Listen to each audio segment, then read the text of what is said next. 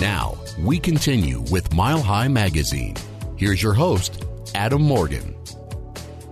First off, on behalf of the city, our hearts go out to all the victims that have been involved in today's tragedy. These incidents usually occur in other cities. Today, the nightmare has hit home here in the city of Pittsburgh. The Tree of Life Synagogue at 5898 Wilkins Avenue. At 9:54 this morning, calls were received at the Allegheny County Emergency Operations Center that an active shooter was inside the building. In late October 2018, hate in America descended upon the Tree of Life congregation in Pittsburgh, leaving 11 persons dead. It is yet another occurrence in the news cycle of hate and bigotry in America that requires confronting.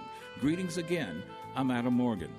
The FBI reported over 6,100 incidents of people being targeted because of their race, religion, national origin, sexuality, and even disability that took place in 2016. Of the nearly 4,500 targeted because of race, 50.2% were African American, and of the over 1,500 targeted due to religion, 55% were Jewish, 25% Muslim. On this edition, for the January period recognizing the work and life of Dr. Martin Luther King Jr., we continue exploring this latest cycle of hate in America and why we haven't put such behind us. Sharing their perspectives are the Reverend Dr. Timothy Tyler of Denver's Schroeder Community AME Church and Scott Levin, Executive Director of the Anti-Defamation League of the Rocky Mountains. That's part of the experience that I think that we bring in the ADL, the Anti-Defamation League, in terms of the fact that it was founded based on a lot of anti-Semitism that had taken place in the early part of the 20th century in this country.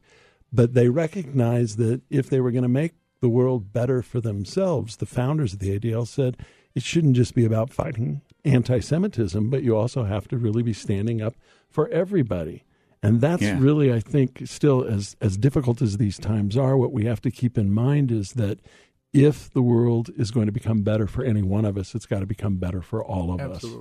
What about the effect on kids? We hear a lot now about opioids and drug addiction and what parents can do. There's a new movement now of a sample model bedroom that's going around and showing parents where to look up under the mattresses and behind the closets and that kind of thing to try to see if their kid is doing some drugs or hiding them from them. What do we do about youth when it comes to hate? Well, unfortunately, some of those statistics I was talking about, again, just looking at the anti-Semitic incidents that are going on, it is very sad that a large number of this is happening in schools where kids are acting out. And, I can't call necessarily a 12-year-old young man an anti-Semite or a racist or anything like that. They're not old enough to have formed all of those beliefs, but they're acting out because they feel that they have permission.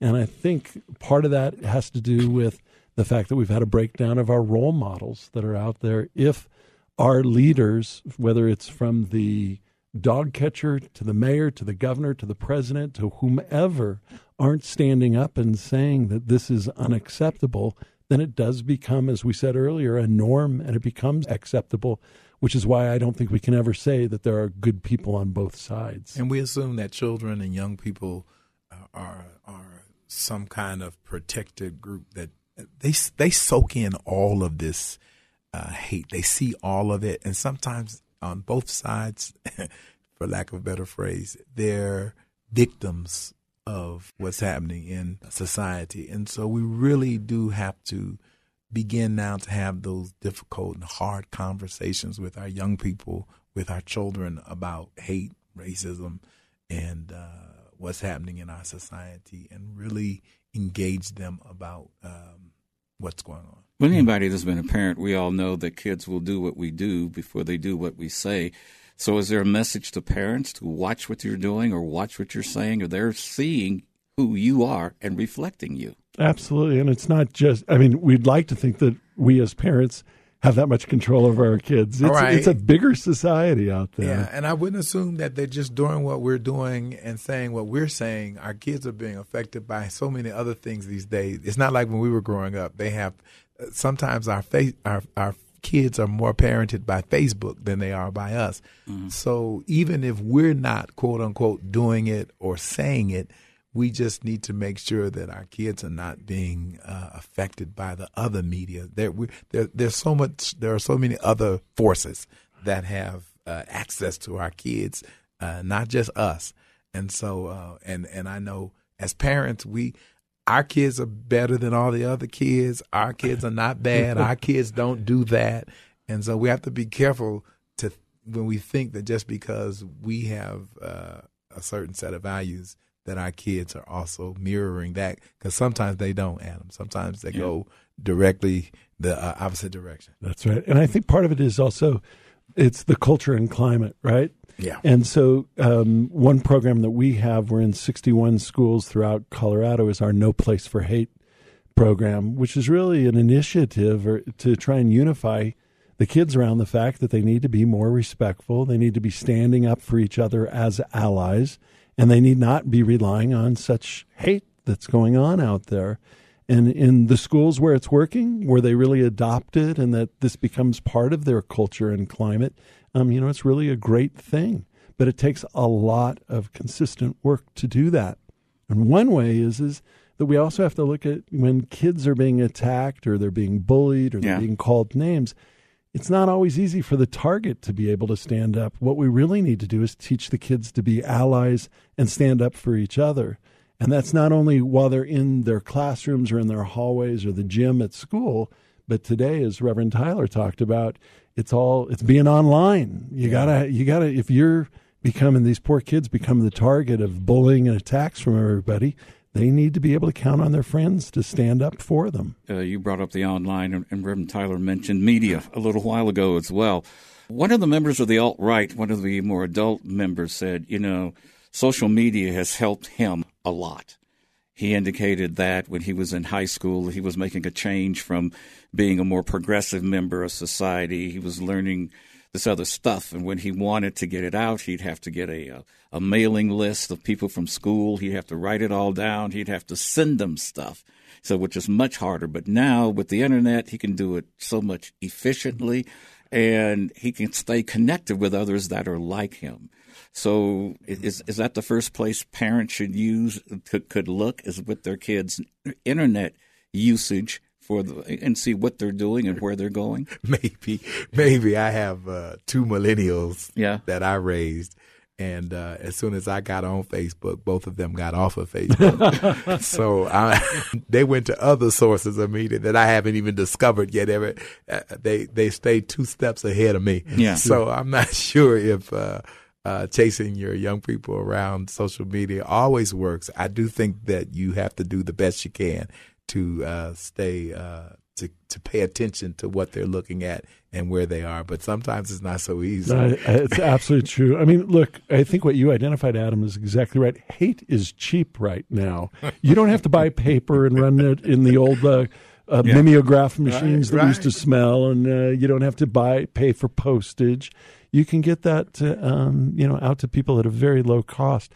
So the real thing that I think we need, we live in a world where we have the First Amendment, and thank God we do, and that there's free speech. But at the same time, we look to the social media companies that are out there. They have terms of service. Right. In their agreements of their terms of service, they say that there won't be ad hominem or personal attacks that are made against people, that certain language won't be used.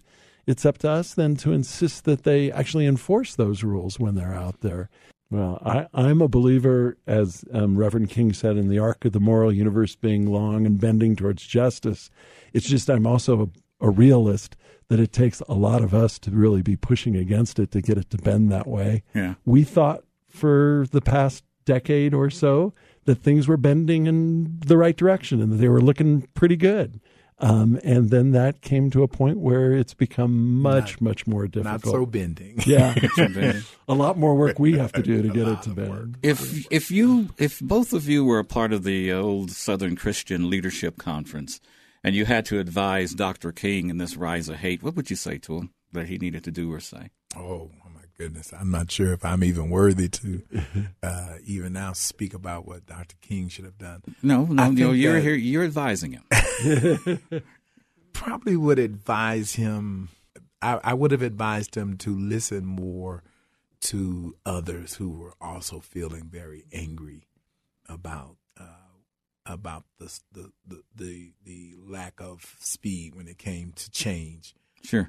There was quite a division happening in the nation among black people between the forces of Dr. King and the forces of Malcolm X. And I probably would have advised Dr. King to spend a lot of time listening to those angry forces that could not quite latch on to a theory of nonviolence. Scott? Yeah, I think I feel even less qualified to say anything, but I guess two thoughts that I have is that progress comes in different forms and at different speeds. I think it would be hard for anybody in the mid-'60s to see where we are as a country right now and see what wonderful progress that we've made, yet still how we are, stuck like an anchor into so many of the problems that we have, and that it is a long. It's nice to be able to have that nice quote that he did about the moral history, but it's tougher to live it as it's going on and to be part of it.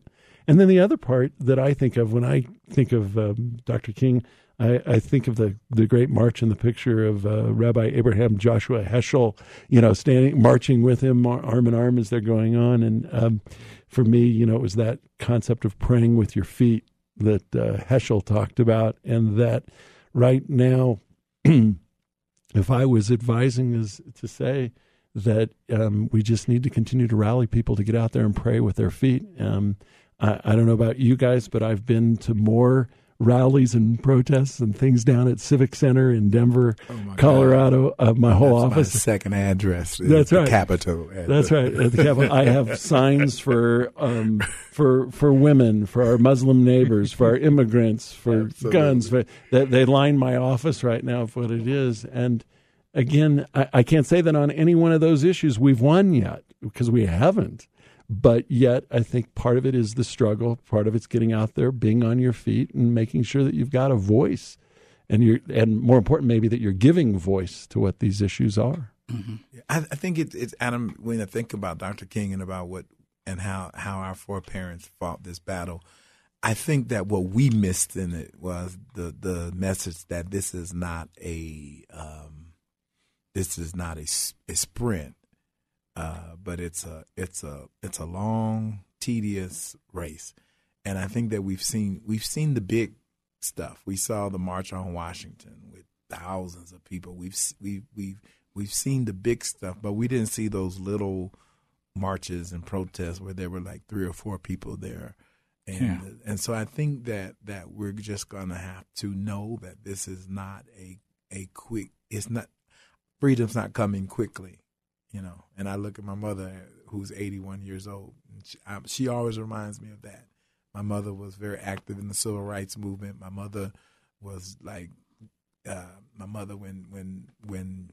the first black president was elected, she had 2 bad knees that needed to be replaced, but she walked like an hour's worth of an hour or 2 hours walk from the train station to where she was sitting in the cold, and she was energized by this history that she thought she would never see. Sure. And so now she's talking. Now she's. I hear it in her voice now in the state of where our country is today, and it's a long haul.